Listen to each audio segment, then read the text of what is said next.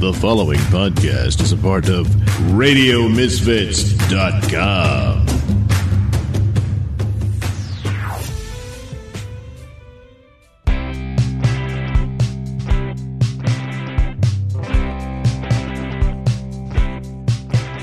It's time for Caffeinated Comics, a lively discussion and debate on comics, film, television, and collectibles, all fueled by the magic of Frappuccinos.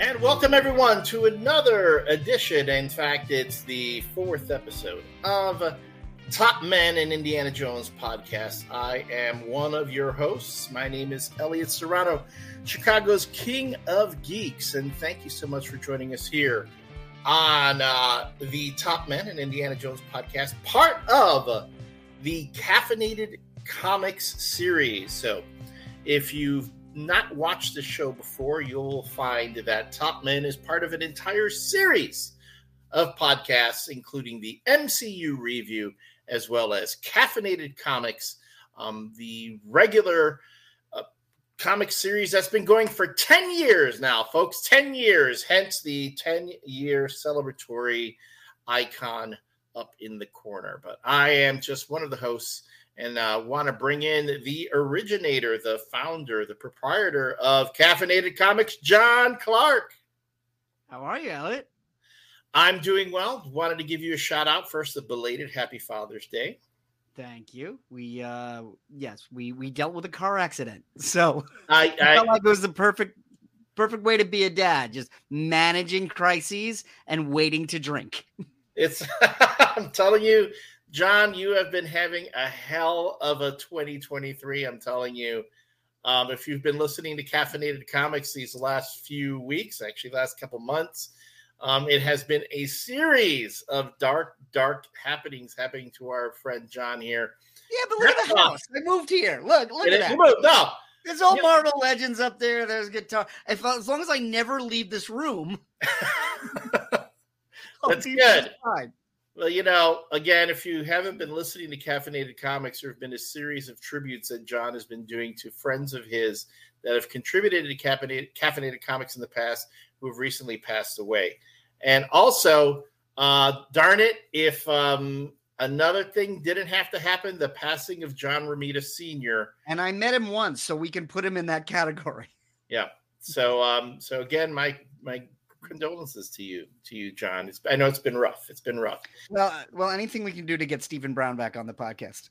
Yes. And yes. So if you tell your smart speaker to play the Caffeinated Comics podcast, not only will you get an edition of Top Men and Indiana Jones podcast, not only will you get the MCU review, but you'll also get other episodes of Caffeinated Comics where Stephen Brown, the original co-host of Caffeinated Comics, comes on with John to talk about all the things that are fit to geek. You guys have been talking about, of course, the passing of John Romita Sr.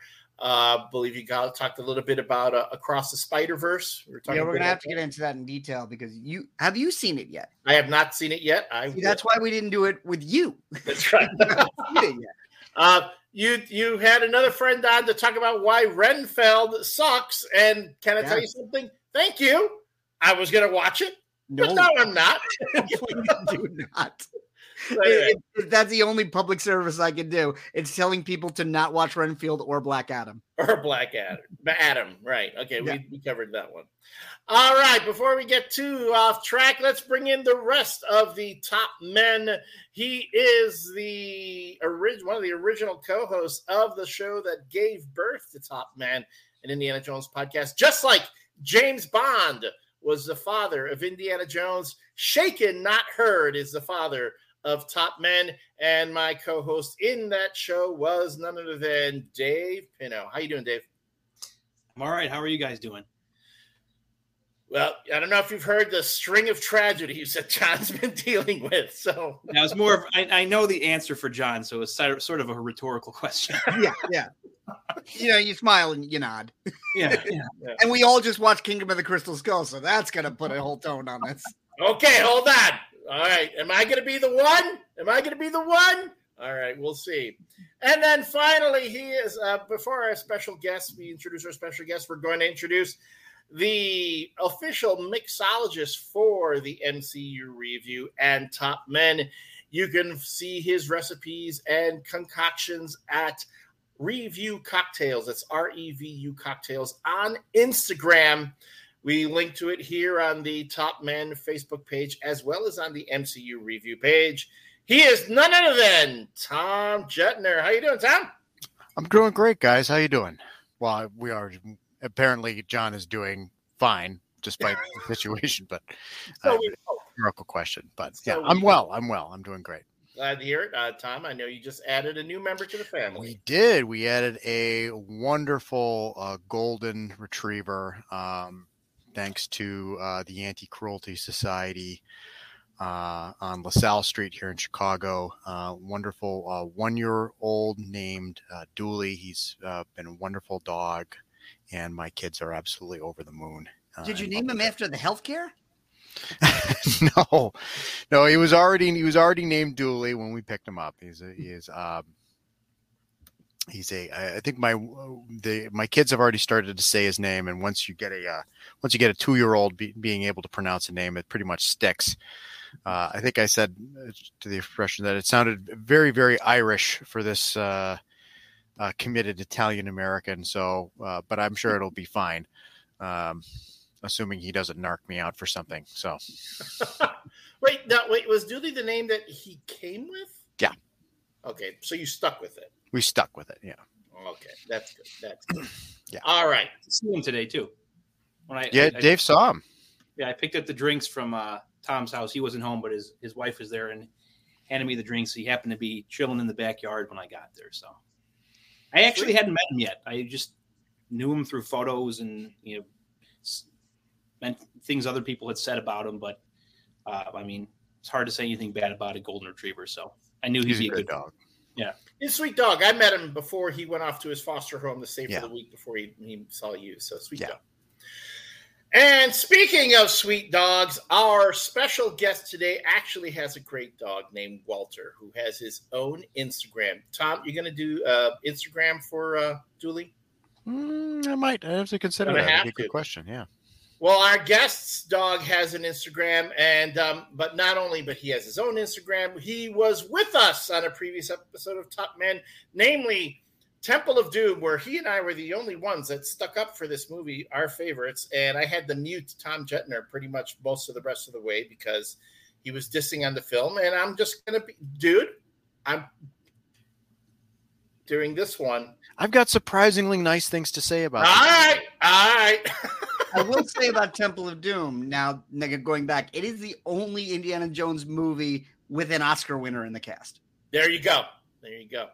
Well, he is a former public relations professional for Lucasfilm and the proprietor of J2 Communications.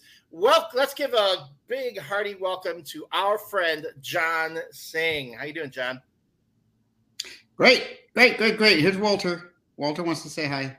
Yes. Hello, Walter. I was thinking that maybe Tom could just change the dog's name to Duty, and then say she's named after Harrison Ford's co-star in Last. And once you get a 2-year-old saying Duty, Yeah, exactly. Yeah, that sounds like a great thing to add to my life. So, thank you for having me back. Well, thank you for coming back. Actually, one of the great things I remember after our conversation about Temple of Doom, I will say I think the conversation we had after we went off air was even more entertaining than when we were on air. I mean, there were some great stories that I know you were saying, Elliott, I forgot to say this. Elliott, I forgot to share that. And I really want to dive into your experience at Lucasfilm because it's my understanding that you were part of the PR team when Kingdom of the Crystal Skull came out and you had to promote this film. That is indeed correct. I was at Lucasfilm from 2003 to 2009, and so this film was released in 2008, and it made for a very interesting time. Yes, and I remember a lot of the things that happened during that time. So I have questions about it, and again, feel free to. I mean, I don't want you to to burn any bridges or anything. Whatever you feel like you can tell. That's fine. But I'm really curious. I'm really, really curious. Burn any rope bridges? Is that it? There you go. Cut them, with the machete. All right. Well, Susan, thank you so much for joining us this evening. Lehman, as always, a part of our audience every time we go up. Susan, yes. I watched Renfield. Why? Sorry, you missed. It's because you missed that Caffeinated Comics. That's why. I know I wasn't on it, so I know when I'm not. It's free on Peacock. That's the only reason why anyone would watch it. Yeah, and that's why I almost watched it. But yeah. So whether you're watching us on the Facebook Live, watching us on the YouTube page, if you're watching us on Twitch TV, please give us a like, give us a thumbs up, share where you can. If you're watching us on the Facebook page, please like and share these videos. If you're watching us on YouTube, I will say this. The YouTube page lies to you. If you go to the MCU review page and you land on the homepage, it will say, this page has no content. That's a lie. You have to click on the live tab on there and you will see all the episodes of the MCU review as well as these episodes of Top Men. And if you are listening to us as part of an audio broadcast, as on the Radio Misfits podcast network, please subscribe, like, share, give us a review where you can. Help us spread the word about Caffeinated Comics and all the different shows in again, one of the longest running pop culture podcasts out there. I think, John, you and John Suntress right now, you guys have had the longest runs. If you ask me. Maybe. But John's only come on once. So if he comes on again, maybe we can add both our totals. We can put them all together like they're collaborating. Yeah. There we go. All right. Well, today's film is, yes, Indiana Jones and the Kingdom of the Crystal Skull, the fourth film in the Indiana Jones. What do you call it? An anthology, tetralogy, quadrology? Now, what do we call it? Can't call it a trilogy. You got to call it a film series. Tetralogy. A what? I think the term is tetralogy. But when you get five, in a few weeks, it'll no longer be. It was a quadrilogy. Was it quadrilogy? Yeah, right? The only reason I remember that was they put out an Alien box set. Yes. Before of the first four, it was called the Alien Quadrilogy. I have that box set too. Wow. Anyway, so what we do for those who've never seen this show before, we've been going through all the Indiana Jones films, starting with Raiders of the Lost Ark, and we're going to be ending with Dial of Destiny. I've got thoughts about what's been going on with Dial of Destiny, and John, I have questions for you about that as well. I haven't seen it. No, I'm talking about the promotional thing and all the buzz that's been going around. Okay. I think it's relevant to what John does. Now, before we get too deep into things, we start off with what we call our 2-minute indie movie review. So what we like to do is get the movie fresh in our minds, watch it before we come on the show, and then we compare our most recent viewing of the film to how we felt when we saw it the first time. Or if you didn't get a chance to watch it more recently, what are your memories of the film when you saw it the first time?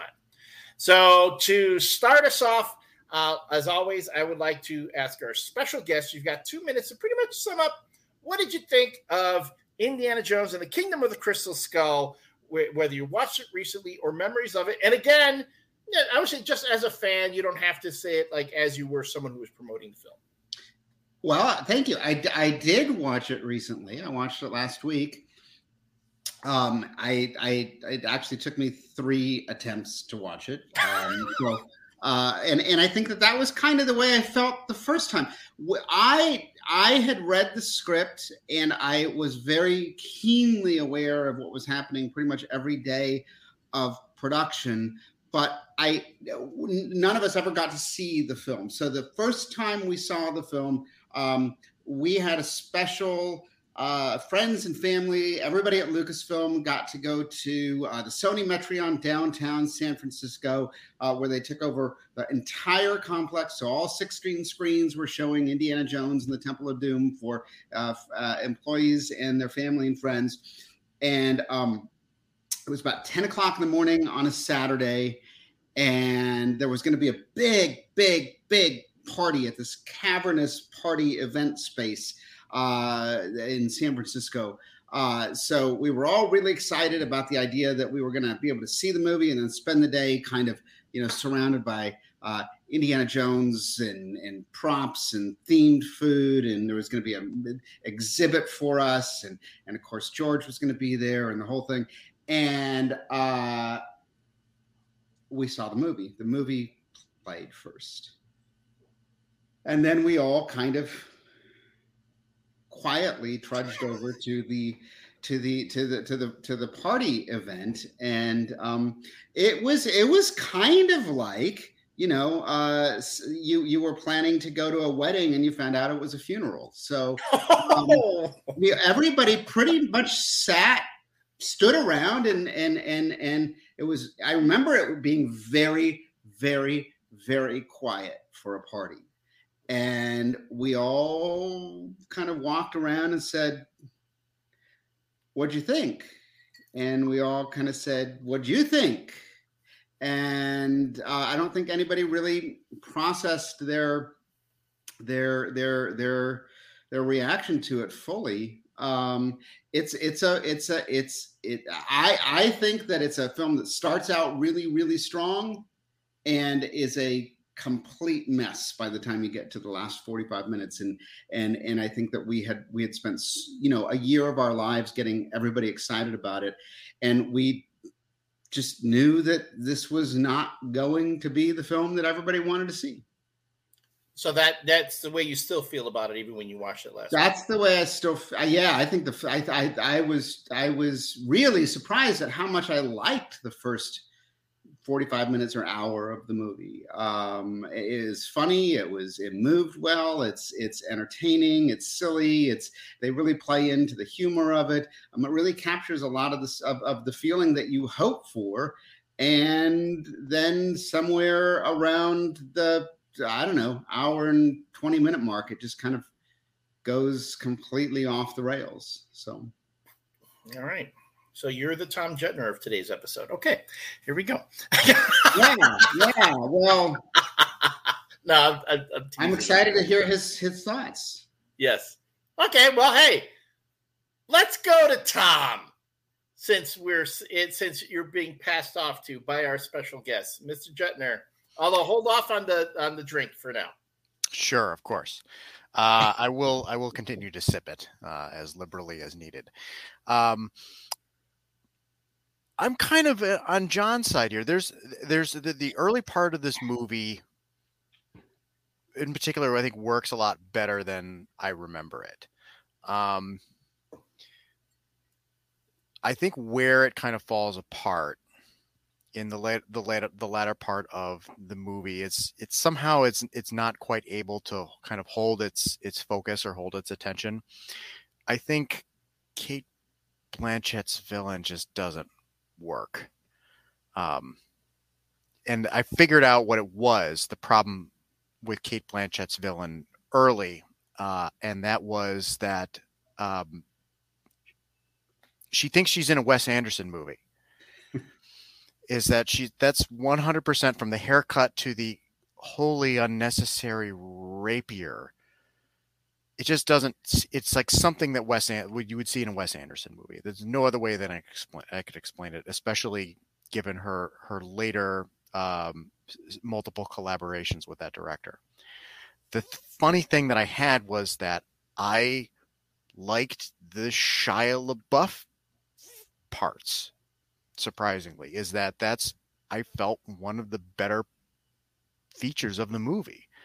I can kind of be on board with the alien thing, even though I kind of was going over my head. I was like, is it the alien thing that's bothering me? It's like, no, because like one of my favorite movies of all time is Stargate, and that leads right into the whole ancient alien chariot of the gods thing.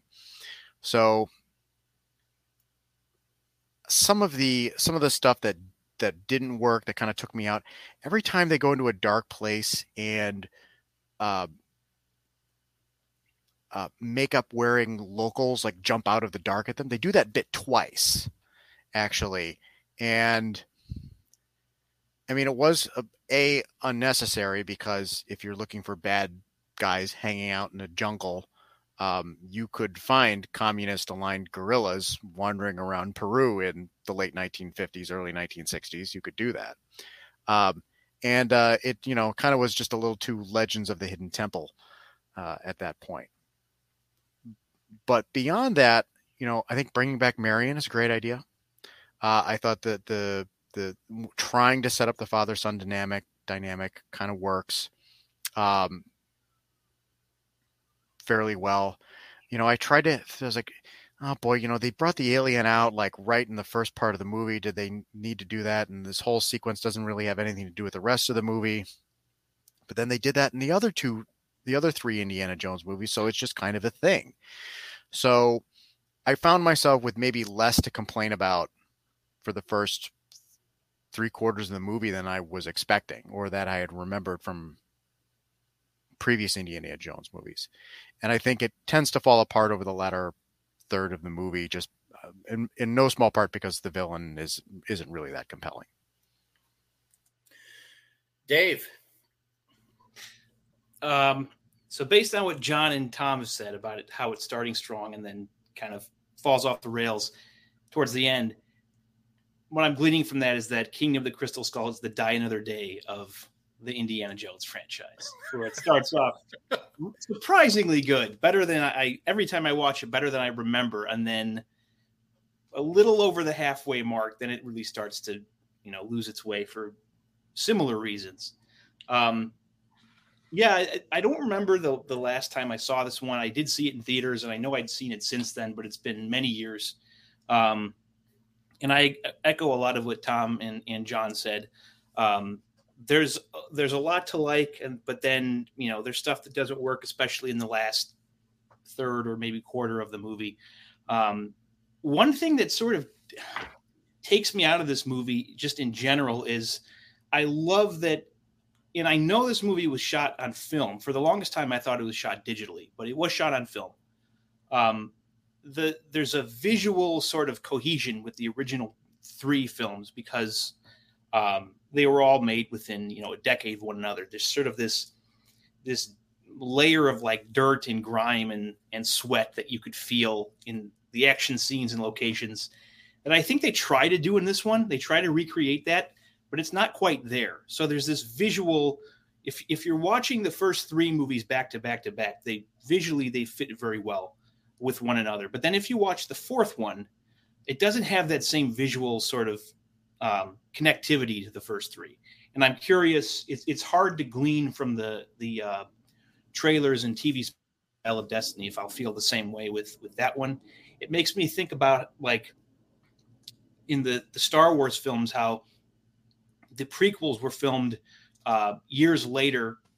And I believe, John or Elliott, you might know this better, was Phantom Menace filmed digitally or on film? I know the second 2 were for sure digitally. I think Attack of the Clones is the first one digitally. Okay.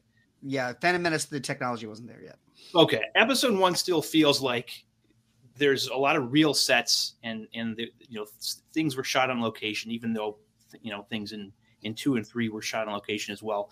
But there's sort of that visual separation where the prequels are theoretically supposed to be in a time period decades before the original trilogy, but they feel so much newer, partly because the technology that goes into making the movies had progressed in the 20, 25 years since the originals had been made. And just there's an aesthetic that's different from the original trilogy. And one of the good things I'll say about the Disney sequel trilogies, I think there was a better effort made to try to recapture that visual feel of the original, of sort of that griminess, that lived-in universe. So anyway, long story short, that's one of the things that kind of takes me out of this movie is it looks too kind of clean, and I know time in the films has passed. It's how many years after Last Crusade is this? We're in almost 18, yeah, almost 20 years. Okay, so 2 decades have passed. So there's going to be within the film itself, the aesthetic of fashion and automobiles and stuff has changed, but it almost looks too squeaky clean for me at moments. One other observation I had, similar to what Tom said, is I remember back when the movie came out, everyone, maybe I'm misremembering, but I remember a lot of people hating on Shia LaBeouf's character and his acting and everything. And in rewatching it, yeah, like Tom said, it didn't bother me as much. And I think maybe my personal reason is Shia LaBeouf reminds me a lot of my nephew now. My nephew, although he just turned 10, so much younger. And I love my nephew, so I can't hate on a character that reminds me of my nephew. And David, I'm pretty sure nephew also not famous anymore. Correct. He was briefly famous when he was 8. Now that's not the case anymore. Your nephew didn't get drunk in a local Walgreens and have to be kicked out by security? Maybe. I don't know. It's possible.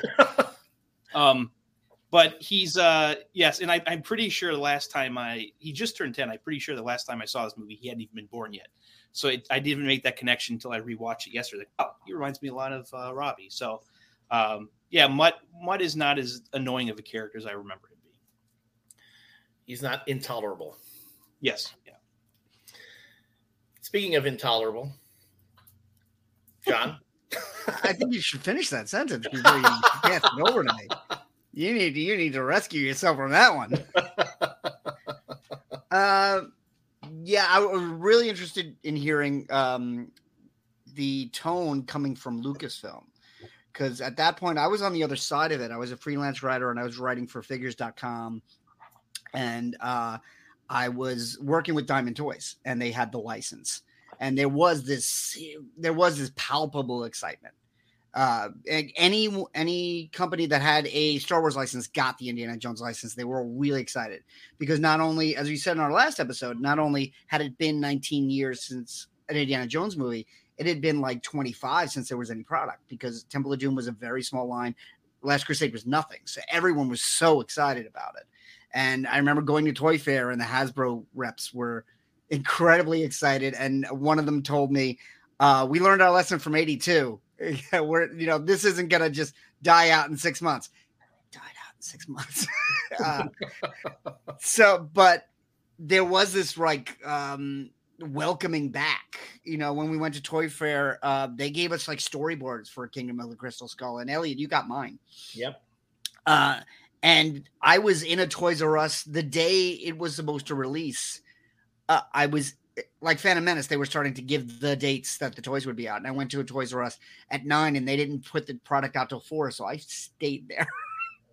I just kept looking at the bikes, and I had an infant with me because I was like, I cannot miss this. I cannot miss this. And it was hard. It reminded me of Phantom Menace when I saw it the first time. There was so much build up to it, and you missed the franchise so much that a lot of people were unwilling to admit it wasn't a good movie. Like for that summer, I think for diehard fans like me, I was defending it the entire time.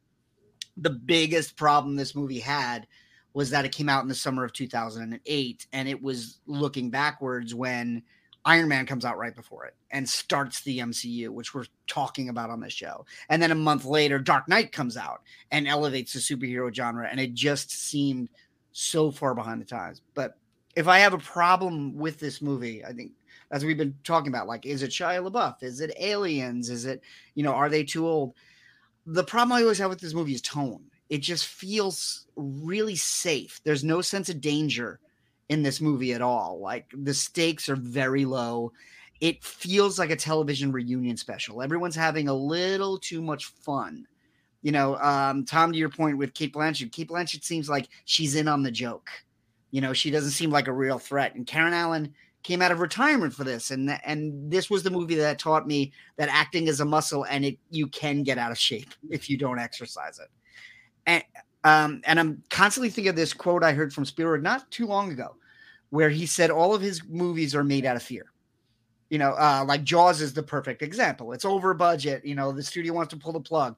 He's terrified that it's going to fail. So he just works and works and works on it. And he said, that's why none of my sequels are as good as the originals. because I know they're gonna perform. And this movie feels like, it's like those Adam Sandler movies where they all go on vacation together and nobody really cares about the movie. They just all want to hang out together. And for the other three, the danger is such a big part of that franchise. It's part of what makes it exciting. And I think with that missing, you just have something that it's not as engaging. Well, it's down to me now. I guess I'm the only one here who's going to be the defend this movie. Darn it! Well, I will say this: I'm not going to say that Kingdom of the Crystal Skull is a perfect Indiana Jones film. I will say that yes, there are a lot of there. I had issues when I saw it the first time. If you ask me, you take out Shia LaBeouf doing the Tarzan routine, which actually was in the original screenplay written by Frank Darabont, where he had Indy doing that, swinging through the trees. And you take out the bit with the monkeys, which, if you ask me, cute. I mean, it made up for the monkey dying in Raiders. I mean, that's what you ask me, right? That was an evil monkey. It deserved to die. Yeah, it was a Nazi monkey. Definitely killed the Nazi monkey. He killed people. He was following orders. All right. We talked about always Marion. They didn't know she was in that basket. I know. We always talk about checking the monkey's Substack before you decide to drink with him. Check his Substack, check his social medias, make sure he doesn't have any, too many common friends, too many friends, who are part of white supremacist groups or stuff Make sure he's not really into Jordan Peterson or something like that. But still, I mean, I will say, I think I have watched Kingdom of the Crystal Skull.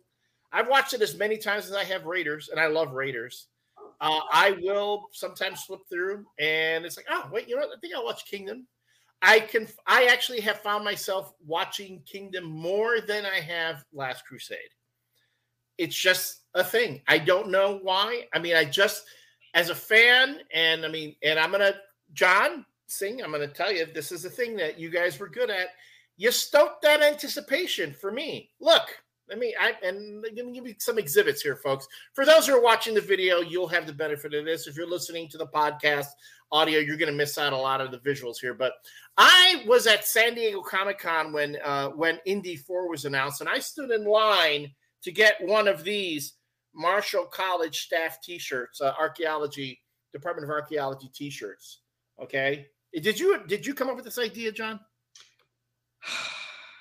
I remember that, but I don't remember who. No, it wouldn't have been me, but it would have been the marketing team. But I don't. Yeah. All I know is they're brilliant because I stood in line for a long time waiting for this shirt. Okay, I got this Drew Struzan poster. That was that one. This was before they even said what the name of the movie was going to be or what the theme. I forgot about that one. Yeah. Right. And yeah, I didn't want to. The T-shirt that I'm wearing now. This would happen right after they announced the title of the film. You had to go to this was back when StarWars.com had its own shop.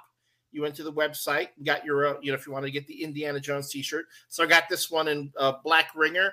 My ex-wife got me the black one. I was all over the board. Folks, I got the freaking Burger King toys. Get folks. I have the pen here, the secret invisible ink pen with the little Indiana Jones faux leather cover. Right, but none of that was for the Kingdom of the Crystal Skull. No, this is Kingdom of the Crystal Skull. It says it right there. Does it? Yeah. Does it have any? It doesn't have anything about the movie. No, it does not. Yeah, although it had the little. It's about the Indiana Jones brand. Exactly, because then they also had I also got the Temple of Doom IndyCar jumps the track. There was a little ramp thing that he could jump. I got one of those too. Right. But yeah, that's a good point, John. Because it had been such a dormant franchise, when they brought it back, they brought everything back. Yeah, and that was a huge part of what our job was so the way that kind of we split things was that George's line was always this is Steven's film, whatever Steven wants to do, and Steven's film was released by Paramount Pictures. So Paramount got to kind of largely lead what the campaign was going to look like for the film itself. Lucasfilm was leading the campaign largely for Indiana Jones and the franchise leading up to the release of the film. So a huge part of what I was doing was things like trying to build up anticipation, excitement, awareness of Indiana Jones. So this one says Indiana Jones Return. Oh, this one says Indiana Jones Returns. We don't. This is, as you said, Elliott. This is before we even had the title. So we were doing a lot of stuff to creating a lot of materials to remind people where Indiana Jones had been, what he had done, what he had seen, what his adventures had been, and what the movies were like. Because this was 19 years since the last movie. And I think that we're in a position right now where that's arguably the worry that I have, that nobody has really spent a lot of time kind of trying to stoke the fan flames here on this one. There's a certain taken for granted of what Indiana Jones is, and that people know Indiana Jones, failing to remember or to care maybe that the first one was 43 years ago, and that the last one, was 15 years ago. These are not insignificant periods of time. So the core movie-going audience, 18, 19, 20-year-old people don't remember the last one coming out. And to your point, John, they've grown up with the MCU. They've grown up with the DC films. They've grown up with Fast and Furious. They've grown up with all sorts of films that fill the gap that Indiana Jones was filling solely when the first film came out. And there was also a slew of films that were influenced. You had The Mummy, you had Tomb Raider, you had all of these adventure films that were based on Indiana Jones while he was gone. Whenever I watch Crystal Skull, mentioned Stargate, and there's certainly a direct line between Stargate and Indiana Jones. So yeah, and whenever I watch Crystal Skull, it's the frustration comes back to me as like, why is this the fourth one? Why isn't this the seventh one? I know how hard it was to get each one of these made, but as a franchise, they built it to be Bond. And Dave, Bond doesn't go too many years without another one. And obviously, you want Harrison Ford to remain Indiana Jones. You don't want to be Bond and recast him, but it's like the fact that we went to the entire 90s without a single film. Yeah, so I agree with all of that, but I think that was all of that was on our mind, and all of that was something we knew, and the way we wanted to combat that from Lucasfilm, which, as you know, controlled the licensing, the games, the book publishing, anything to do with Indiana Jones outside of what is actually on screen was our purview. And we were very, very, very aware that a lot had happened in the entertainment landscape since the people last saw Indiana Jones, and we had to go back and remind people of that and educate them, because there's a certain fan base like our age that is very aware of the films and has never lost its interest in them. But in the ensuing years, entire new generations have come up, and they don't know these films as movie experiences. And I think that's what we were tasked with changing. And I do wonder if that's what maybe about to go wrong this time. Thank you for bringing that up, John. Because first, I have some questions I wanted to ask you about the promotional campaign for Kingdom of the Crystal Skull, how it compares to what's been going on now with Dial of Destiny. But I want to put a pin in that right now, because we're hitting the 40 mark here, and we have yet to talk about our themed drink for the movie. So, Tom, you did create a cocktail to kind of, commemorate this one. Why don't you tell us about it while I call it up on the old Instagram. Instagram, yes. Well, so being this is the Crystal Skull movie, this was an opportunity to do another clarified cocktail. I talked about the milk clarification process when we talked about Captain Marvel on the MCU review. If you go back to that episode, it's with Julie DeCaro as our guest. So I talked about the whole milk clarification process that time. I'm not going to go into it a second time. It's surprisingly easy. It's laid out on the Instagram page. Please go check it out. But this is another opportunity to experiment with a different spirit. And in this case, since we go to Peru, Peru does have a local spirit that's very famous called Pisco. Pisco is a type of brandy that's made from grapes that are grown in South America. It's usually clear. You can get aged Pisco, but most of the ones that I was seeing are don't have a lot of age on them. It has a very interesting flavor compared to more aged brandies you get here in the States and compared with cognac. But I effectively made something of a Pisco sidecar. And that involved using orange liqueur as a sweetener along with my citrus, and also added in some cinnamon and allspice to reference another related drink called the Cable Car, which uses spiced rum. So I wanted to get a little bit of the spices in there. And then ran it through the clarification process, got it mostly clear, and then added a drop of blue food coloring, food safe food coloring, to get that color. I used crushed ice the first time. I would not recommend it because I'm having mine today over a big rock. It's much better over. It just looks better. You get more of that kind of pale blue rather than the icy or slushy from the movie theater look. And also it's less diluted. So I think the flavors shine a lot brighter if you either have it on a big rock or just some small regular cubes. So Dave, you managed to get yours today. What's the review on the tasting here? This is another winner, my friend. There's I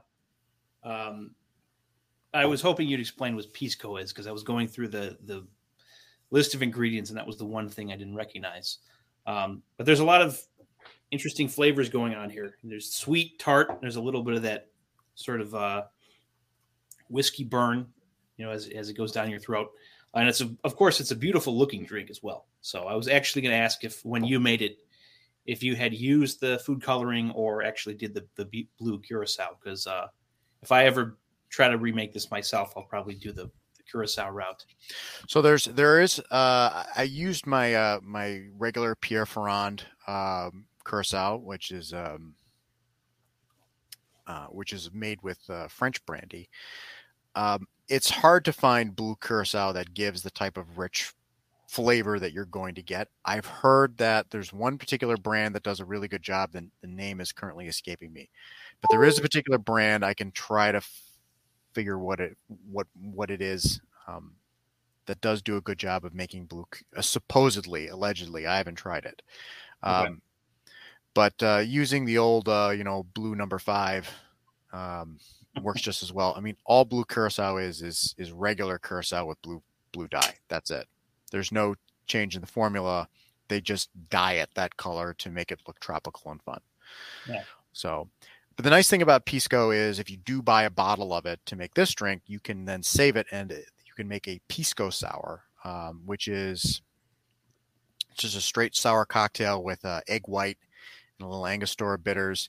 And that I had one last night to kind of finish off after I made this drink to kind of finish off Crystal Skull. And that was very enjoyable. It's a great summer drink. So by all means, if you're looking for uses for the rest of that bottle, that's a great use for it. My brother's wife, I guess that would make her my sister-in-law. Yeah.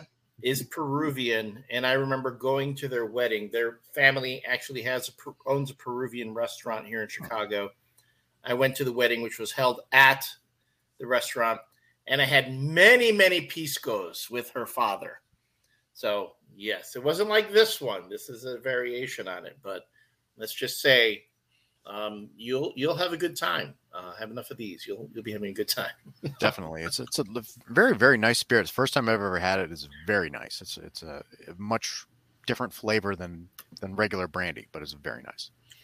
So again, folks, you can go to Instagram and go to instagram.com/REVU cocktails. You can see all the cocktails that Tom has created for the Top Men podcast, as well as for the MCU review, along with a few extra things that you've thrown in there from time to time.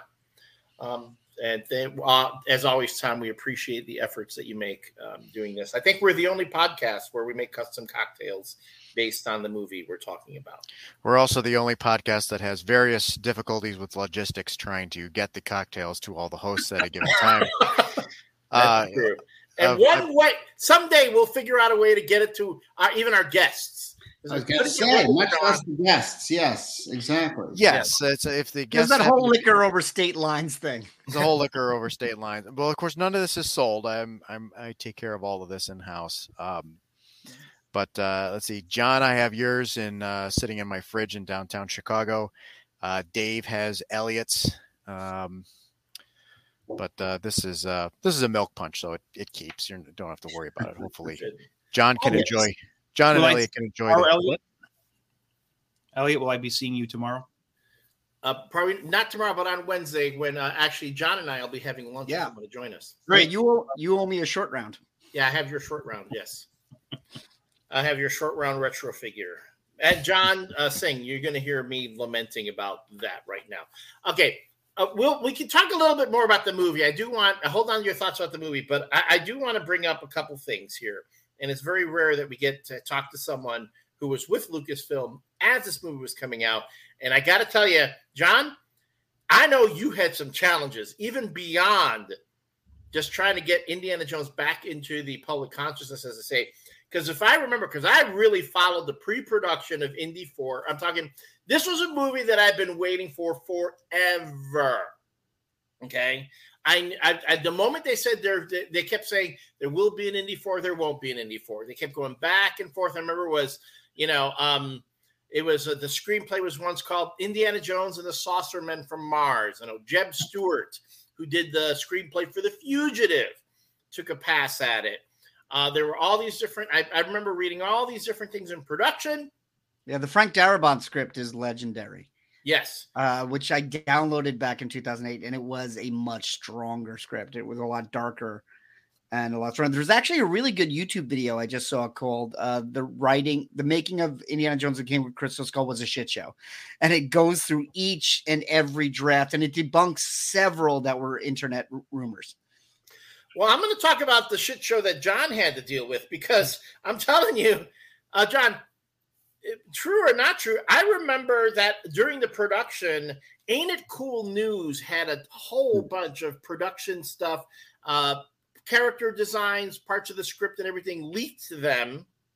And Harry Knowles from Ain't It Cool decided not to run it. It said, okay, we're not going to give all this information out to the public, which is something that Ain't It Cool News was known for. And then I believe Spielberg and the crew, you guys rewarded them for not doing that. You remember that? Vaguely, I remember having to sit in the same room with Harry Knowles in 2008, and it was very uncomfortable. Yeah. But we're talking 15 years ago. Elliott, come on. No, I know. It's just, to me though, it's just, I mean, there were so many things. No, I think that one of the challenges we had was the fact that from a production standpoint, and what you see on the screen, this was an example of Lucasfilm controlling. This is Lucasfilm pre-Disney, so Lucasfilm controlling every single thing that happens with Star Wars. Every single thing. We knew everything that was happening with those films, with the brand, everything that was on George's mind. I mean, we had complete control over Star Wars. And when it came to Indiana Jones, as I mentioned earlier, the general direction we were given is, this is Steven's film, do whatever they want to do. And so we suddenly found ourselves in a position of, for example, not having tight control over everything that has to do with the film. It's going to go through several different layers and several different production entities before it even gets to us. So it was a little fraught. But I think one of the more interesting things to me was the fact that in 2005, after we did episode 3, we kind of didn't know what was happening at Lucasfilm. There was discussion about the possibility of starting up something in animation. There was the idea of maybe doing more kind of offshoots. There was the idea of doing other films that George wanted to do, and Red Tails was coming up, and not being a Star Wars production company anymore. And we didn't know what was going on. I got shuffled around. I was put into ILM for a while. I was put onto the Force Awakens. I was the Force Unleashed video game. And then all of a sudden, seemingly all of a sudden, out of the blue to all of us, we got the word that we were going to start working on Indiana Jones. And, that happened in 2006, and we were all kind of largely in the dark. So you talk about production stills and production photos and materials and things like that. I remember sitting on the floor in a certain film director's office here in LA, and just pouring through reams and reams and reams and reams of printouts of images from the film, and going through with some of the folks at Amblin and kind of marking down the ones that we wanted. And then those would go to George, and then those would go to Harrison Ford, and then they would go to Steven. And out of the ones that George approved and the subset that Harrison had approved, we got maybe, let's say 50 photos that we all liked and that everybody was cool with. And then we got them to Steven, and we were given 2. And so we had to open this film officially with 2 images to use to showcase what the film was supposed to be. And I think that that's the sort of thing that I have no idea how it was done with previous Indiana Jones films, but from a consumer standpoint, that was really difficult because we weren't able to convey any of the scope or ideas of the film. We weren't able to share with people what they were going to see and what they were going to feel. It was the trailer, which was very limited. It was a couple of images, and those were the materials we had to go out with. And that was a big challenge. There was also a bit of a pall, cast over the film when John, correct me if I'm wrong. I was at San Diego Comic-Con the year they announced, when they had the big presentation, when Spielberg, they couldn't be Spielberg, Ford, Shia LaBeouf, they couldn't be at San Diego Comic-Con there because they were in production on Indiana Jones. And they were in Hall H. And in Hall H, they had the big screen where they brought out Ford, Spielberg. They introduced, Karen Allen coming back. They introduced Mac. I forgot the name. Ray Winston. Yeah. Ray Winston, who played Mac, and Shia LaBeouf. Right before that whole thing happened, though, there was an incident in Hall H. Where if you go to San Diego Comic-Con and you want to be in a particular panel, good luck if you just show up for that panel. You essentially got to go to the panel like 1 or 2 panels before, especially if it's in Hall H, and you got to find your seat, and you got to sit through the previous. I sat through the Planet of the Apes panel, so I forgot what the panel was that I was hanging out for. to sit there to get to the panel you want.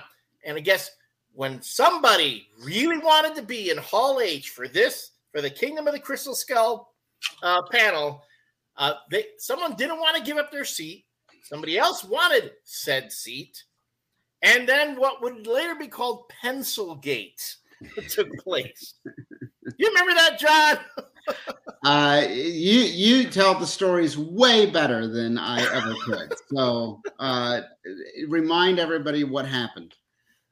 For Dave and Tom, who might not know, if you've never been to San Diego Comic-Con, people get kind of testy from time to time. Mm-hmm. And Hall H is like this huge, auditorium. That's where they have the big presentations. You go in, and that's whenever, like, this is before they were doing things like streaming them live on YouTube, stuff like that. If you really wanted to see it when it happened, you had to be in the room. Well, apparently someone had a good seat. Someone else wanted that seat. The person who had the seat wouldn't give it up. The person who wanted a seat stabbed that person in the eye with a pencil. I mean, that's in sincerity, though, that is the kind of excitement that a certain fan base had for this film. And I think that, and I think it was a big fan base. There was a lot of excitement about this film, what it was going to be, a lot of interest. I think that the fact that Steven Spielberg keeps his films so secretive, holds them so tightly, makes everybody clamor to get as much information as they can. And the very easy thing to do from a marketing and PR standpoint is to mistake that sort of specific sort of fan base with the generalized fan base. And I think that there was so much kind of what we call today fan service going on that there was not enough energy left over to push the idea of what Indiana Jones was out to kids and teenagers who had no idea what Indiana Jones was. I mean, to me, it's just, I always say, John Clark and I, we have this conversation all the time. It's like, and many indie fans will say this, that Indiana Jones is like the redheaded stepchild of Lucasfilm. Yeah. That all the attention is on Star Wars. Star Wars gets, all the great promotion. There's all the IP out there. And I know the IP makes a lot of money. I don't necessarily think that's fair or was fair back when I was there because, again, Disney bought it and everything changed. Right. So every kind of guiding concept we had at Lucasfilm is I don't think exists anymore. But I don't think it's the redheaded stepchild or was the redheaded stepchild. I think the problem was that we didn't own all of the rights to Indiana Jones. We didn't control everything that happened with Indiana Jones. Unlike Star Wars, where the everybody who is involved in a Star Wars movie basically sells their rights to everything, to their image, to their clips, to everything that they've done in the film, and we can use it. The music, we can use it all in service of Star Wars or anything related to Star Wars. The rights to Indiana Jones were much, much, much more limited. And I remember having a very long, large group meeting with our head of legal back in about 2006 when we were launching on Indiana Jones, basically to tell us, here's why this is going to be very different than everything you've been doing. And all of the things that you can do without having to get approvals on, without having to get talent to sign off on, you can't do with Indiana Jones. And so that made for, I think for the last 40 years, that's made for a very different sort of brand management Indiana Jones than it did with Star Wars or now with the MCU, where there's a broader kind of awareness of those rights. I mean, they were not baked into the concepts of the film from the beginning, and that meant that there wasn't as much flexibility to keep Indiana Jones in the public eye. Between 1989 and 2008. Yeah, that's really interesting, John, because I pulled out the 2008 figure line. Yeah, segueing into where they're toys, they did the 3 3/4, and they did a ton of them. They did a lot of figures at a very short clip. But if you look at the Crystal Skull figures, there is a few Indiana Jones. There's a few Mutt Williams. Yeah. And there's Spalko. And then some Russians. That's it. There's no Mac. There's no Ox. There's no Marion. Major characters in this. And it makes me wonder, was it because of that?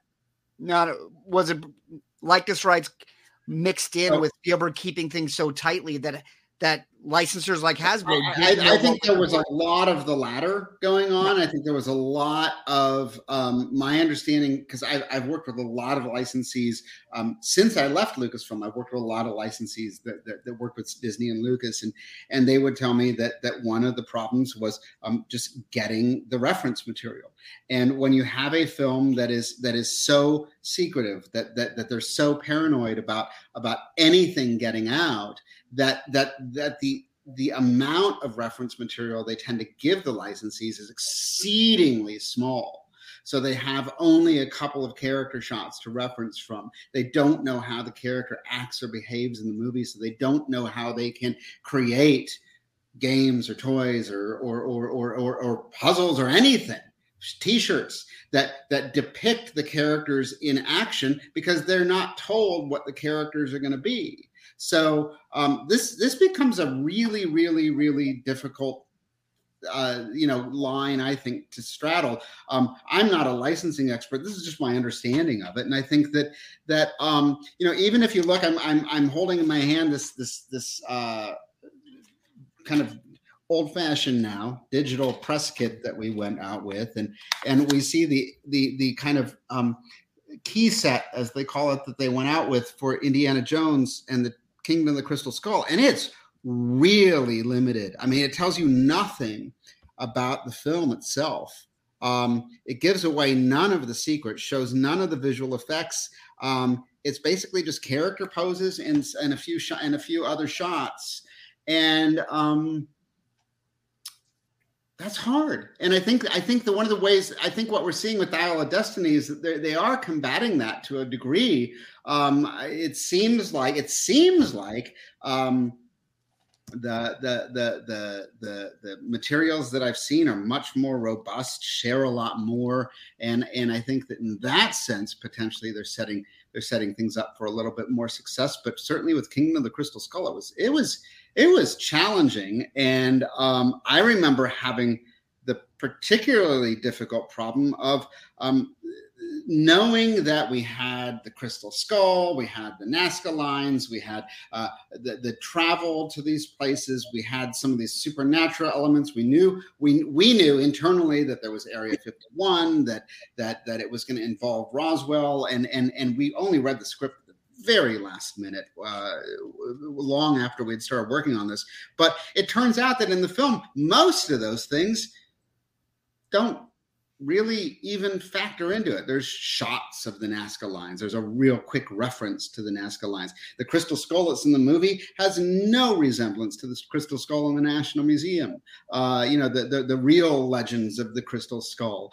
The places that they go, like Iguazu Falls, are really just kind of quickly shown. It's not like Egypt in the first film, or India in the second film, where they play, where that is the place where the films that is a place where the films take place. It's very kind of just lightly dusted over. So in the end, I felt like it was hard to convey anything about what people were going to see in the film, because none of it really gets dealt with in the movie. It's all just kind of there as almost setup, right? Right. Yeah, there were characters. I remember the blow dart characters with the skull masks. They were a big deal. They were in their first wave of figures. And I remember being in the theater when that came up, and I was like, okay, this is a major set piece because they've made these characters. And it's over in about 90 seconds. Yeah. They're not even the same characters who show up later in the movie. Like it's There's not like right. There's right, one in the graveyard. right, And one in the, yeah. it's not like the Brotherhood of the Cruciform Sword from Last Crusade, where you get the setup and then you get the a later payoff. They're just two completely different sets of similar looking antagonists that don't even have we don't even know actually who these people are. They're just random people who attack Indy and Mutt in this movie. Well, I will say, if you're talking about a character that gets a lot of publicity and action figure and has very little screen time, I'm going to point to Darth Maul.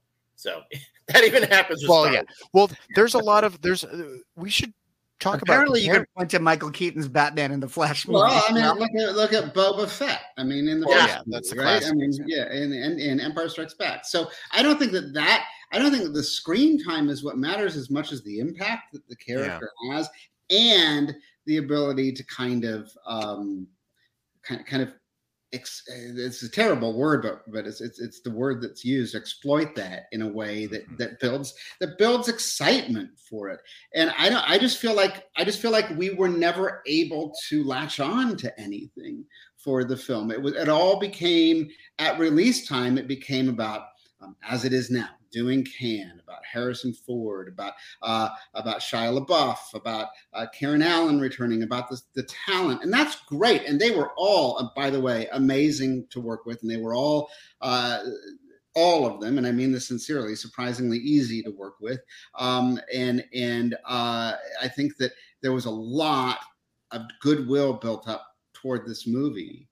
But in the end, a movie has to sell itself. And, I think you're seeing that with Dial of Destiny too, is that in the end, the movie has to stand on its own. And once you pay your money and sit in the theater, you're handing yourself over to that movie, not to everything that has come before. Right. And then the fan backlash afterwards, there's an entire South Park episode about it. like through 2 months later. Yeah. I will say though, I kind of like, I understand. I know, again, I'm not going to say that the Kingdom of the Crystal Skull is a perfect indie film, but I will say it doesn't break any of the rules. I have referred to David and I, when we talk about the James Bond films and we reviewed Moonraker, I would say, Moonraker is the Kingdom of the Crystal Skull of Bond films. Whereas Kingdom of the Crystal Skull is the Moonraker of indie films. It seems like so many people want to remember it and saying that it's an abomination and how could they do this? And yet they forget it's not like the film itself breaks any of the established rules within the franchise. Moonraker, yes, Bond goes into space, but it's nothing more outrageous than anything he's done before. And the way it happens actually makes sense. And the big payoff at the end is really cool. And it's just Bond to the next level.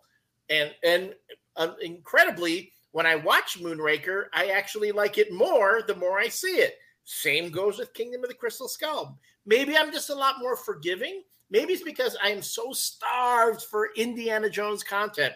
Because I remember even when I walked out of the theater after seeing it, I was like, okay, it wasn't the best movie, but now I know what Indy was up to after World War II. Yeah, but it really is the Phantom Menace syndrome of like that. I'm not sure I like that. I have to see it 6 more times to decide that I hate it. Right? There's so much in this movie that we bring up Phantom Menace. This is perfect because I kept thinking that while watching this on rewatch, is that there are so many. It's so similar to a lot of those Star Wars prequels in the sense that you can absolutely see where there's a nugget of a really good idea that maybe isn't quite paying off the way it did in the original. Like like a lot of this stuff of like, okay, he was doing this after World War II, and he made these friends along the way, and and he has a son that he didn't know about, but that the dynamic between him and Mutt and Karen Allen, great. You can see that idea, someone put that idea down on a piece of paper, and it sounded like a good idea. A lot like when I rewatched Phantom Menace again after probably a decade between my last viewing of it. And I could see, yes, that sounds like a good idea, but something got missed in the translation along the way that didn't quite pull it off for other people. You know what? It gave me a reunion of Harrison Ford and Neil Flynn in the first 20 minutes. I love seeing Neil Flynn and Harrison Ford together. There's just something, it warms the cockles of my heart whenever they share a screen. You know, for those who don't know, Neil Flynn was opposite Harrison Ford in The Fugitive, plays a Chicago cop who confronts him on the subway train. Of course, plays an FBI agent, or I don't know, if a federal agent of some kind in Kingdom of the Crystal Skull, and then will appear again as a patient of Paul, the psychiatrist that Harrison Ford plays in Shrinking. And there is a DNA of Raiders, Temple of Doom, and Last Crusade all over this film. You can say they're pulling all these different elements from all three films, kind of making a stew of all those things in here. Is it perfect? No. But again, to me, it doesn't violate the character of Indiana Jones like they assert on that episode of South Park, which I have seen. So, yeah, I mean, I enjoy this film because it's another one. It's like you don't get very many Indiana Jones films, so you don't have enough to discount any of them. You know, like there's enough MCU films that I don't have to watch Thor: The Dark World or Quantumania again or Eternals.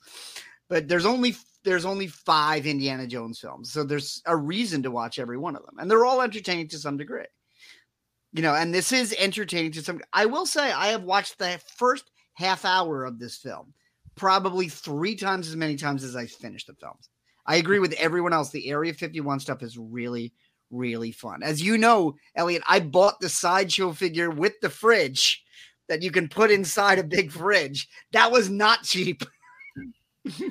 I do enjoy this. I'm not going to say this is this is not Batman and Robin. This is not Star Trek Into Darkness, but it is a weak entry. Yeah, I think that's fair. I think it's yeah.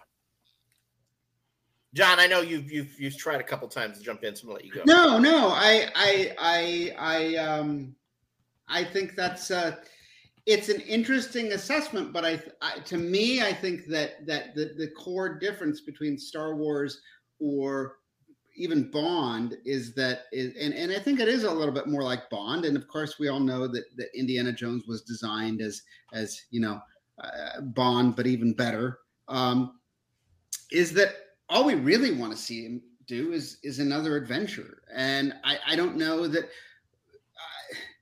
I think in a lot of ways this movie gets bogged down in trying to feel like it needs to be part of a bigger story rather than just give us a new Indiana Jones adventure. It's one of the reasons I love Temple of Doom and don't care as much about Last Crusade, is because Temple of Doom stood apart from Raiders of the Lost Ark. They're 2 separate films that don't really have anything to do with each other, except that they both involve Indiana Jones, right? And I think that when you start getting into Mutt and Marion and the relationship and what happened to now I'm forgetting his name, the Denham Elliott character, Brody. Yeah, Marcus Brody. Yeah, what happened to him and who's his spiritual successor, and what's the relationship between Indiana Jones and Oxley, and you guys hit it. What happened to Indiana Jones during World War II? I think that's a really important part of the fan base cares about that, but I think the part of the fan base that cares about that is going to come out and see a new Indiana Jones no matter what you do. They're there on day one, no matter what. The question is, what about all those other people who don't care about any of that, who didn't keep up with us, who haven't seen an Indiana Jones film, haven't even watched it on DVD since the last one came out? But yeah, they'd like to go. And I don't think that this movie services that kind of need for them. It's not.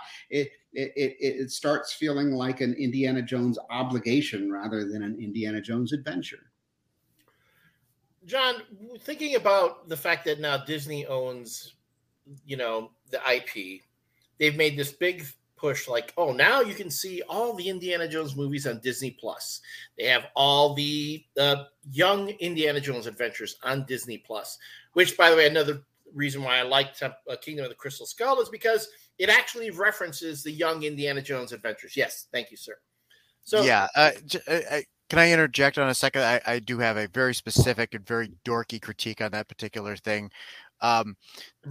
Okay, riding with Pancho Villa. Pancho Villa primarily operated out of northern Chihuahua, out of the northern provinces in Mexico. I think Chihuahua was his base of operations. Does anyone have any idea how frickin' far that is away from central Peru in terms of an indigenous language traveling that far from Peru over the mountains? Ask Simone Bolivar how hard it is to get out of those mountains just to get in from Peru to Colombia. It's really hard.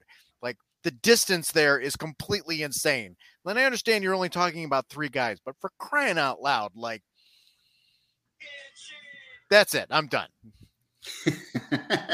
I need that Revenge of the Nerds soundbite. I need to play the YouTube clip of Harrison Ford talking to Jordan Schlansky on Conan. Where he just goes, "Who gives a shit?"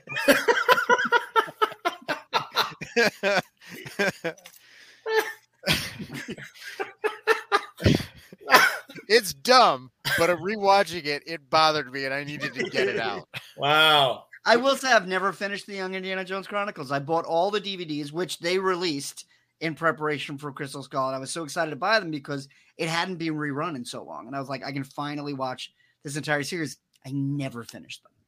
I probably watched 8 out of the series, and now they're on Disney Plus, and I know I'm not going to finish them. As much as I love Indiana Jones, there's, that show is a deep, deep cut. But yeah, it is, and we were tasked with this was a directive directly from George, and we failed miserably. We were tasked with trying to get school districts to adopt the Young Indiana Jones Chronicles into their history curricula, and that proved to be an impossible task, and it was awful to have to tell them that all the time. But no, I mean, nobody cared about young Indiana Jones when it came out, and nobody cared about young Indiana Jones later. And I'm sure they aren't really lining up to watch young Indiana Jones now. Although some of them are good,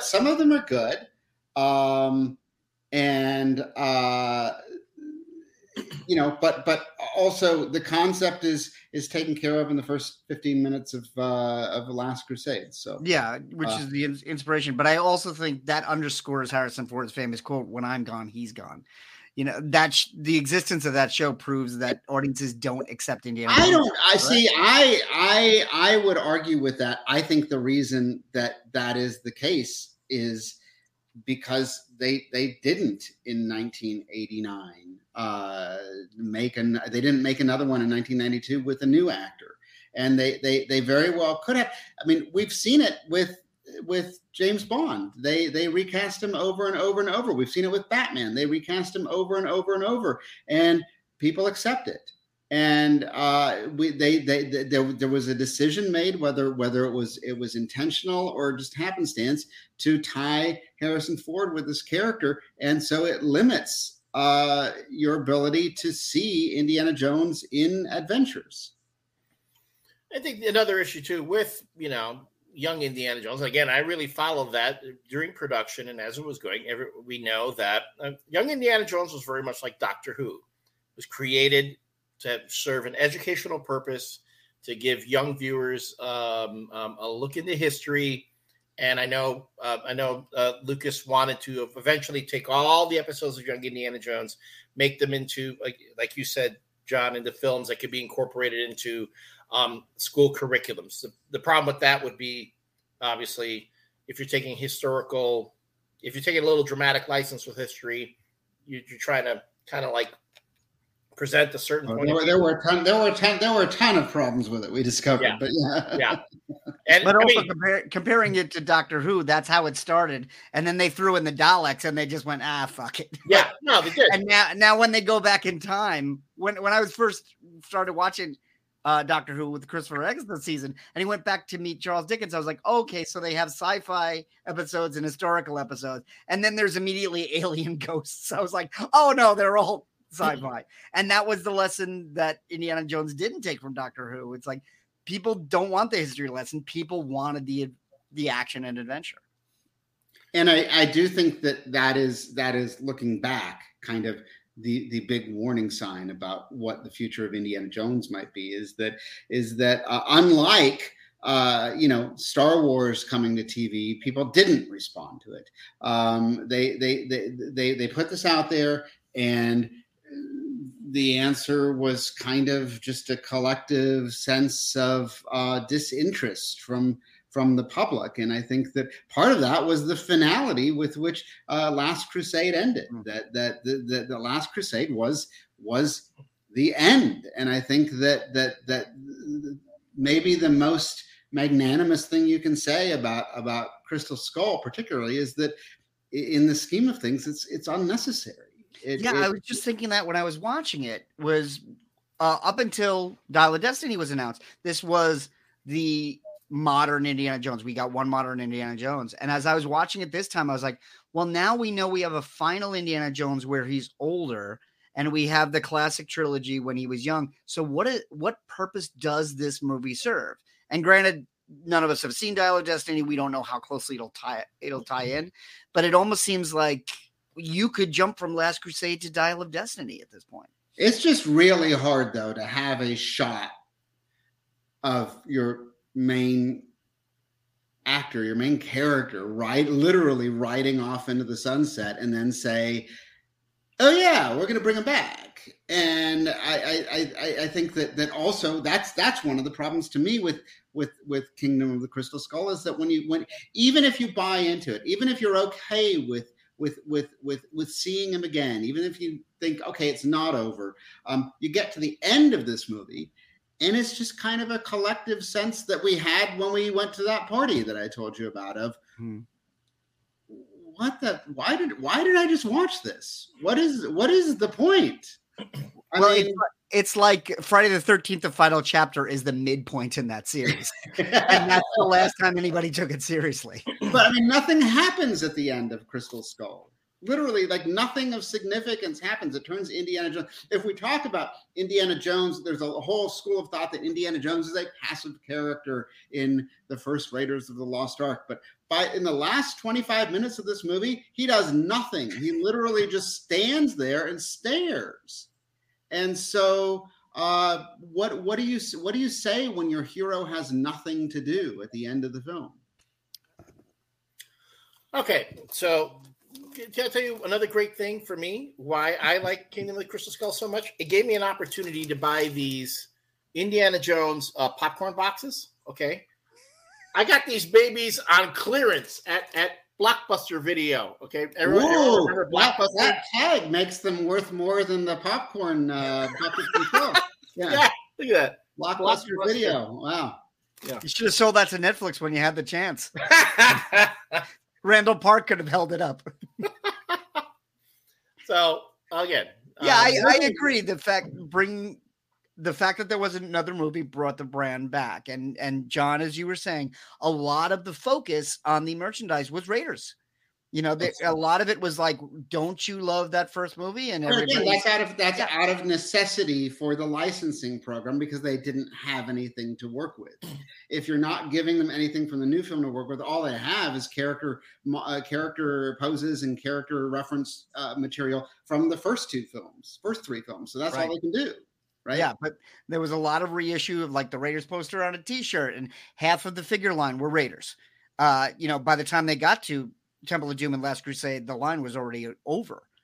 But there was a lot of like, we're bringing back the whole thing. And Elliott, to your point, it was the chance to buy them. And I said it in 2008, and I've been saying it, especially to you. I'm going to get everything they're putting out now because next year there will be nothing. And they've re-released the original trilogy. Raiders, I know they've been re-releasing in theaters. I've been seeing a lot of folks on the indie boards taking their kids to see Raiders. They've been releasing in individual theaters. And that's not a new thing. Not because there's a big national re-release like they just did with Return of the Jedi. I saw Raiders. Raiders was the first pandemic movie I saw when the theater chains opened back up. They showed classic movies, and they showed Raiders. Last Crusade I saw on Father's Day about 3 years ago because the movies are in circulation. So it's not like Disney put them in a vault, but having a new movie puts more of a spotlight back on. But I think one of the real challenges that Disney has with this movie is that as Disney goes through its own business issues and laying people off, especially at the studios, but it also had Guardians of the Galaxy Volume 3. It had Little Mermaid. It has Elemental, which is failing right now. Doing about as well as Flash. Yeah, what else Disney has something else out there, I think, now. I mean, Disney's still pushing Disney Plus. And so then they're trying to also do Indiana Jones, and they're just stretching so thin that nothing really gets the time or attention to be able to stand out as the must-see film of the summer. And I think that's the real frustration level that I have with this current campaign is that I'm really not hearing that much about it.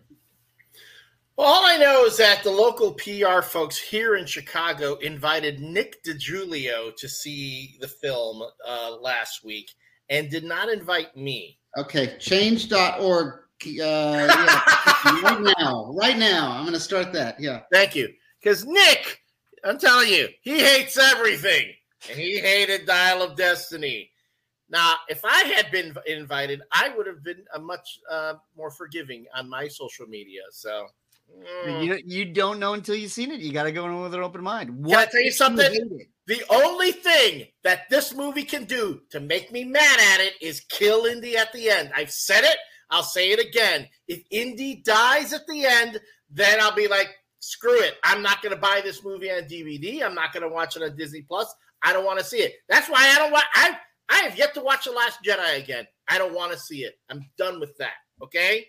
So and I was just, oh my God, I was just watching a clips from Ford versus Ferrari, another James Mangold film, and when freaking Christian Bale dies at the end of that, I'm like, oh my God, Indy's going to die at the end of this, isn't he?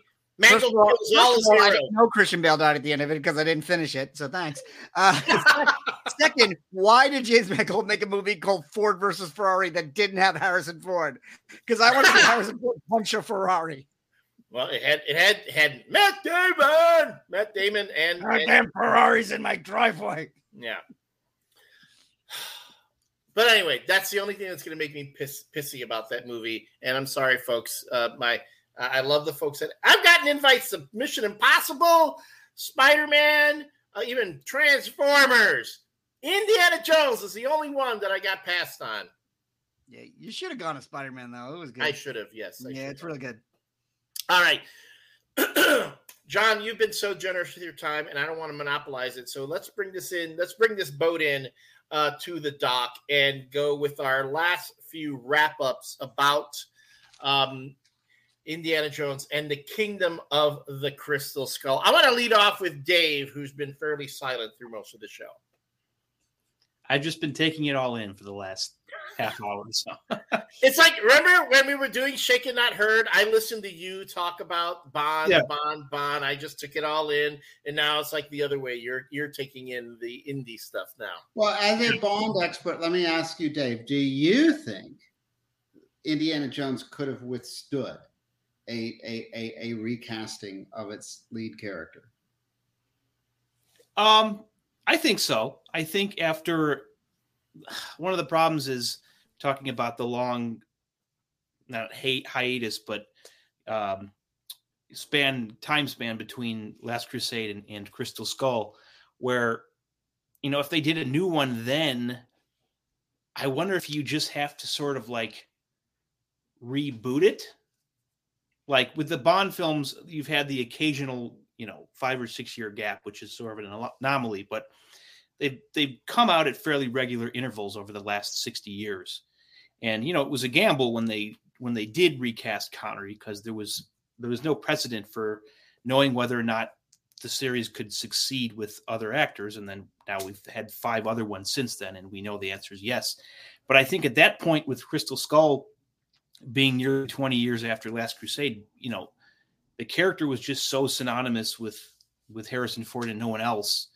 I don't know if audiences would have accepted a different actor at that point, but maybe if there's a 4th film, like in the early 90s with someone else, maybe then, it's hard to know for sure.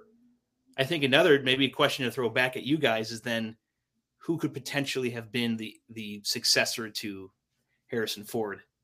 Like an established actor, because maybe in an alternate history they would have gone with an unknown, like they've traditionally done with Bond. They've never gotten like really big name actors. That's why it's never going to be Idris Elba or Tom Hardy or Henry Cavill. It's going to be somebody none of us really know or are aware of.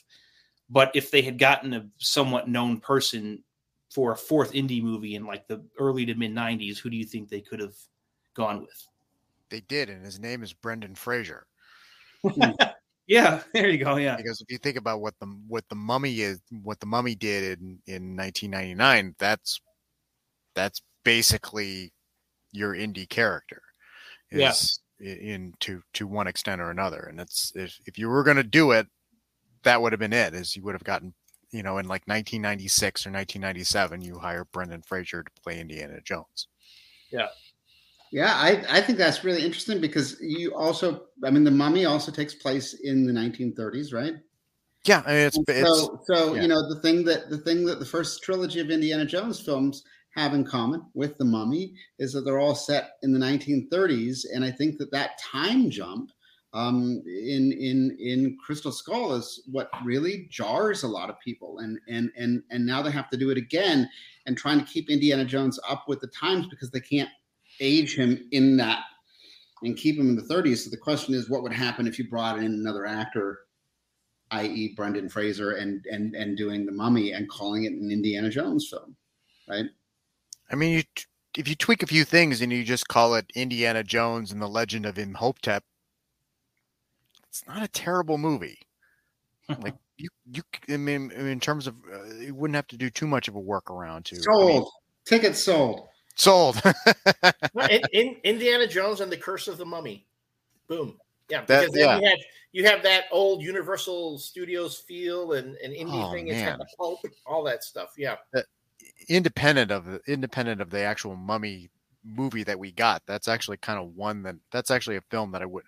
But we talked about like the whole intellectual property thing, like trying to negotiate that with Universal Studios lawyers at the time, I'm sure would have been an absolute nightmare. But something like that movie for a new Indiana Jones movie in like 1998, that's a movie I might want to see. Like you might be able to pull that off. But I think Dave is right on, there's a specific window. And by the time that you got to 2004, 2005, that window had kind of shut, and you were kind of. Also, I'm pretty sure that you never want to be the person to tell Harrison Ford that he's not playing Indiana Jones anymore. Well, he has to willingly hang up that hat, but I think you also have to be willing to take a lot of risk too. I think, you have to go through a couple of missteps. Be willing to do that. You have to have your George Lazenby's. Yeah. Yeah, I've always said that Indiana Jones is the one you can't do because Bond and Batman were adaptations of a print character. So the first actor to play those characters never originated that character. And Indiana Jones, the first time you see him, it's Harrison Ford in Raiders of the Lost Ark.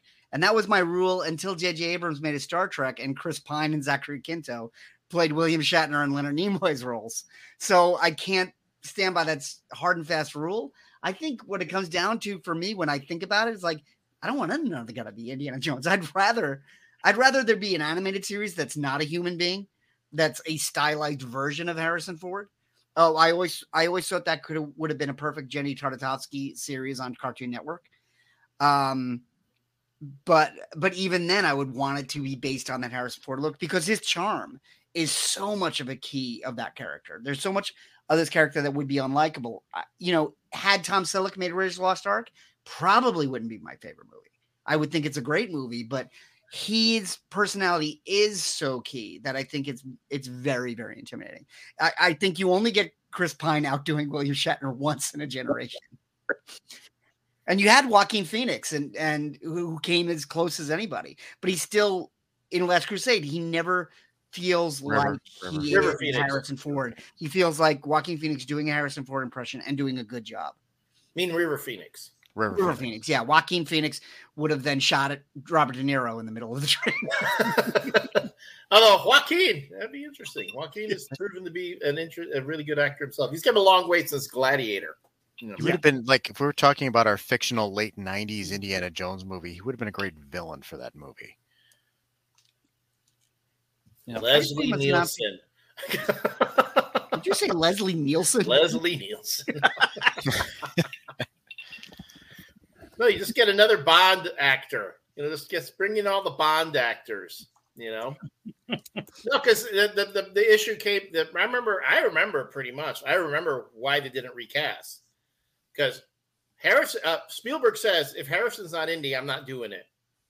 Harrison said if Spielberg's not directing, I'm not doing it, which he then went back on with Mangold.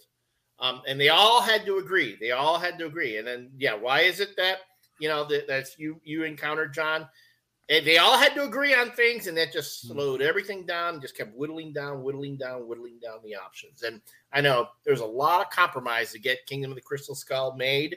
And you see it in the finished film. It's a compromised movie. Yeah, you can see it. And there was so much doubt whether there would be a fifth indie movie but I was there going, look, Disney paid a lot of money for Lucasfilm, and they wanted to do something with Indy. But remember, they didn't actually get Indiana Jones in the Lucasfilm transaction. I thought they did get that. They had to buy that separately from Paramount, and in 2013.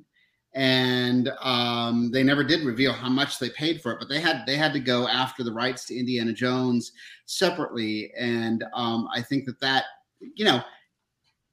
these are films in the end with that really don't have an owner. They were conceived by George to be films for Stephen and released by Paramount and produced by Lucasfilm and they end up without kind of a real center of gravity around who is actually in charge and controlling them. And I think that's why you never saw, for example, in 40 years, you've never seen Indiana Jones conventions or Indiana Jones fan events or Indiana Jones specials on TV and things like that.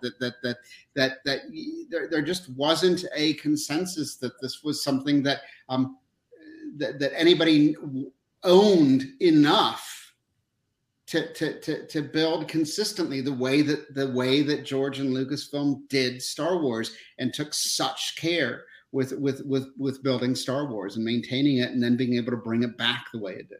I had no idea Paramount had a say. I always assumed they had as much to do with Indiana Jones as 20th Century Fox had to do with Star Wars. But that's interesting that's yet another player in all of this. Oh yeah, absolutely. Paramount was tremendously involved with Crystal Skull and certainly Kathy Kennedy and Frank Marshall and so you have producers, you have production companies, you have studios, you have directors, you have writers, you have talent, and which is normal for a film, which is normal for every film. But Star Wars kind of stands apart. And one of the questions I get a lot is like, why isn't Indiana Jones as big as Star Wars? And the answer is because it can't be. It can't really ever be managed the way that Star Wars was. And I think that, we were able to bring a lot of passion and a lot of enthusiasm and a lot of camaraderie to Star Wars. And, all of us really, really, really wanted to do the same with Indiana Jones, but ultimately there was nobody kind of to answer to. There was no single entity. We couldn't send a note to George and say, "Do you want to do this?" The answer was, "I don't know. Ask Stephen."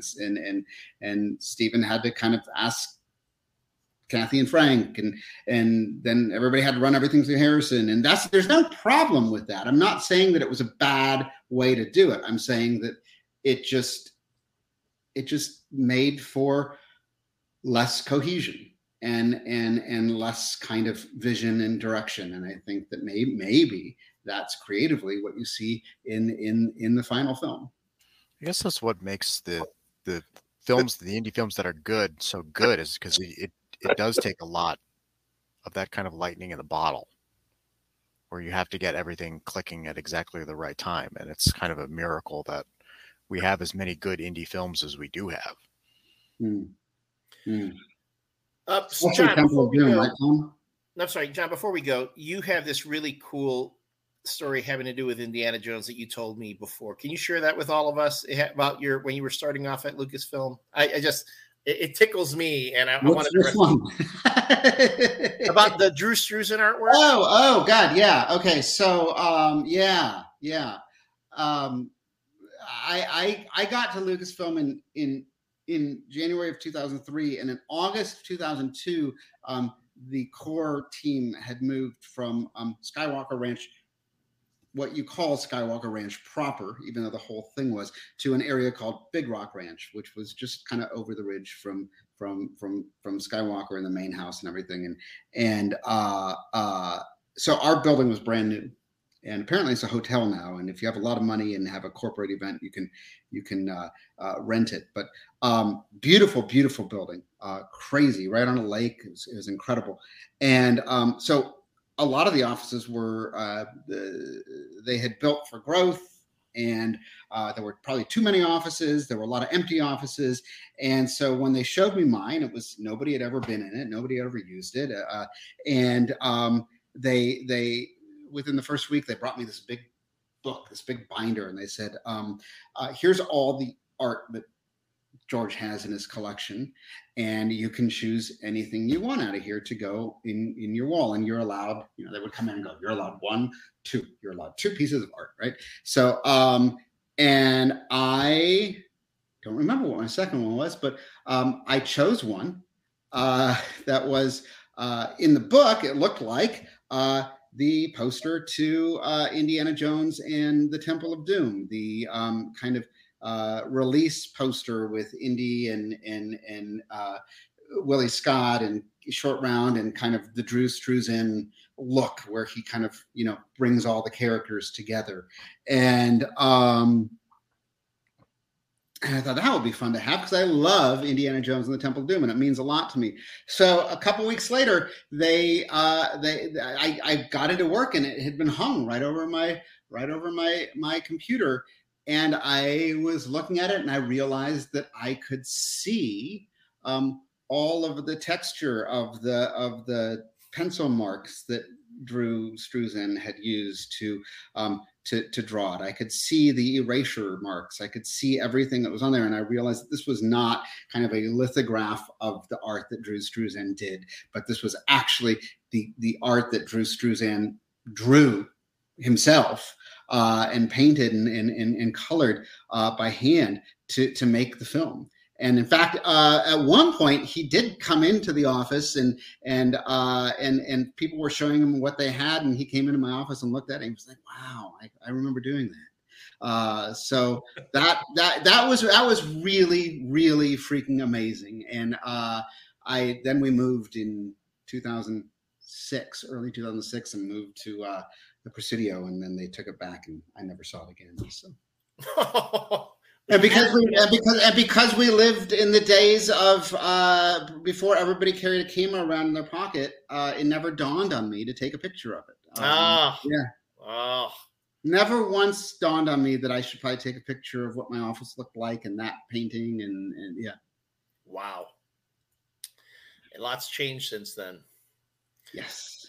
Well, John, thank you so very much for everything that you shared this evening. This has been a real pleasure for me. I know I've enjoyed it. Well, thank you for letting me drone on. I appreciate it. If you want to come back for Dial of Destiny, you're welcome. I'll let you guys do that one on your own. Before we all go, let's, of course, share our social medias. Where can people find us? And we'll lead off with you, John. It says JJ Singh on Twitter, but I haven't been on Twitter since November, so it's the best I can do. I'm on Facebook, but I only have that for, you guys, the four of you can. But wait, but we do want to follow your dog. A dog called Walter at Instagram. A dog called Walter. Although I haven't updated his lately either. He hasn't updated his lately. No, tell him to get on it. Yeah, dude. Yeah. Tom, he's sleeping. Yeah. Well, you can view the Crystal Sour and all the cocktails I do for Top Men and Indiana Jones podcast and the MCU review at Review Cocktails, REVU Cocktails on the Instagram app. Dave? I am on Instagram at Pinto_Noir.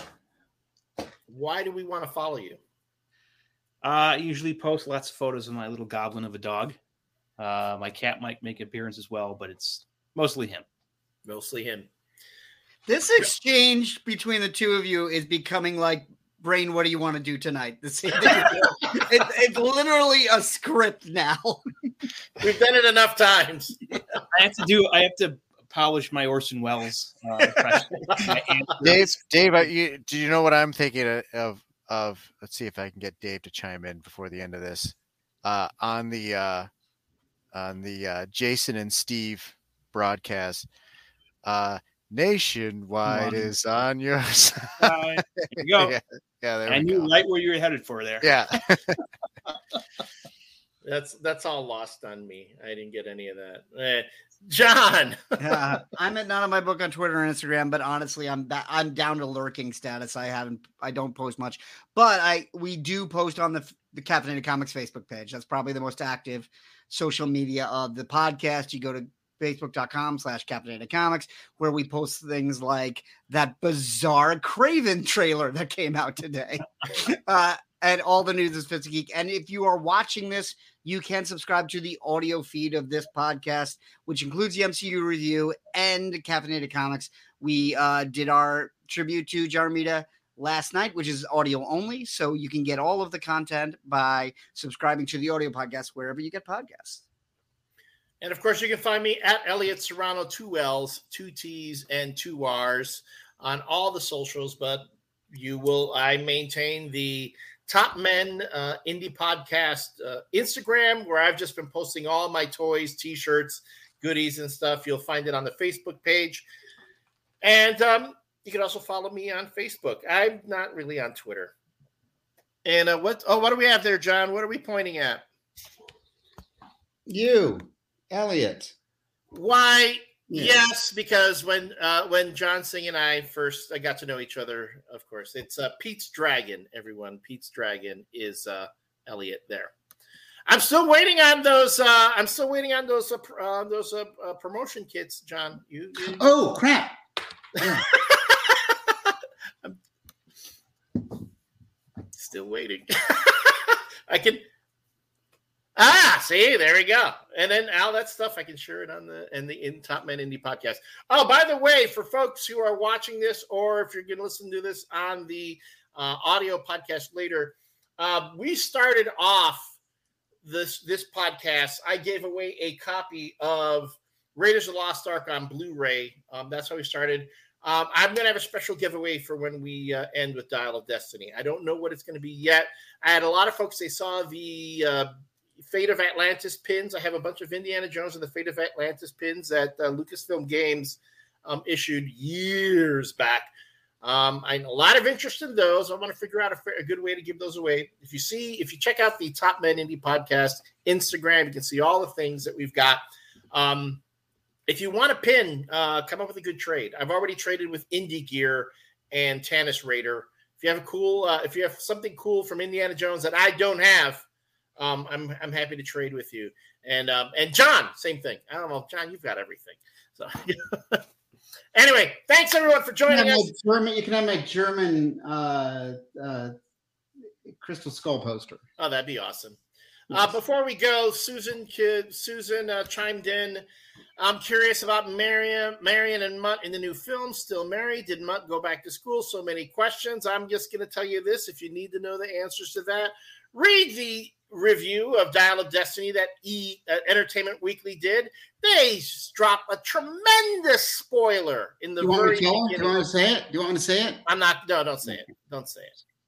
All I'm saying is I was really pissed after I read that. So, but if you need to know, you can find it out there. But beyond that, when we come back, we will be, of course, talking about Indiana Jones and the Dial of Destiny and Indy's last adventure. Until next time, folks, for John Clark, Dave Pino, Thomas Jetner, and John Singh, I'm Elliott Serrano. Thank you so much for being with us. Thank you for watching. Thank you for listening. We'll see you again next time in our pursuit of fortune and glory. Good night.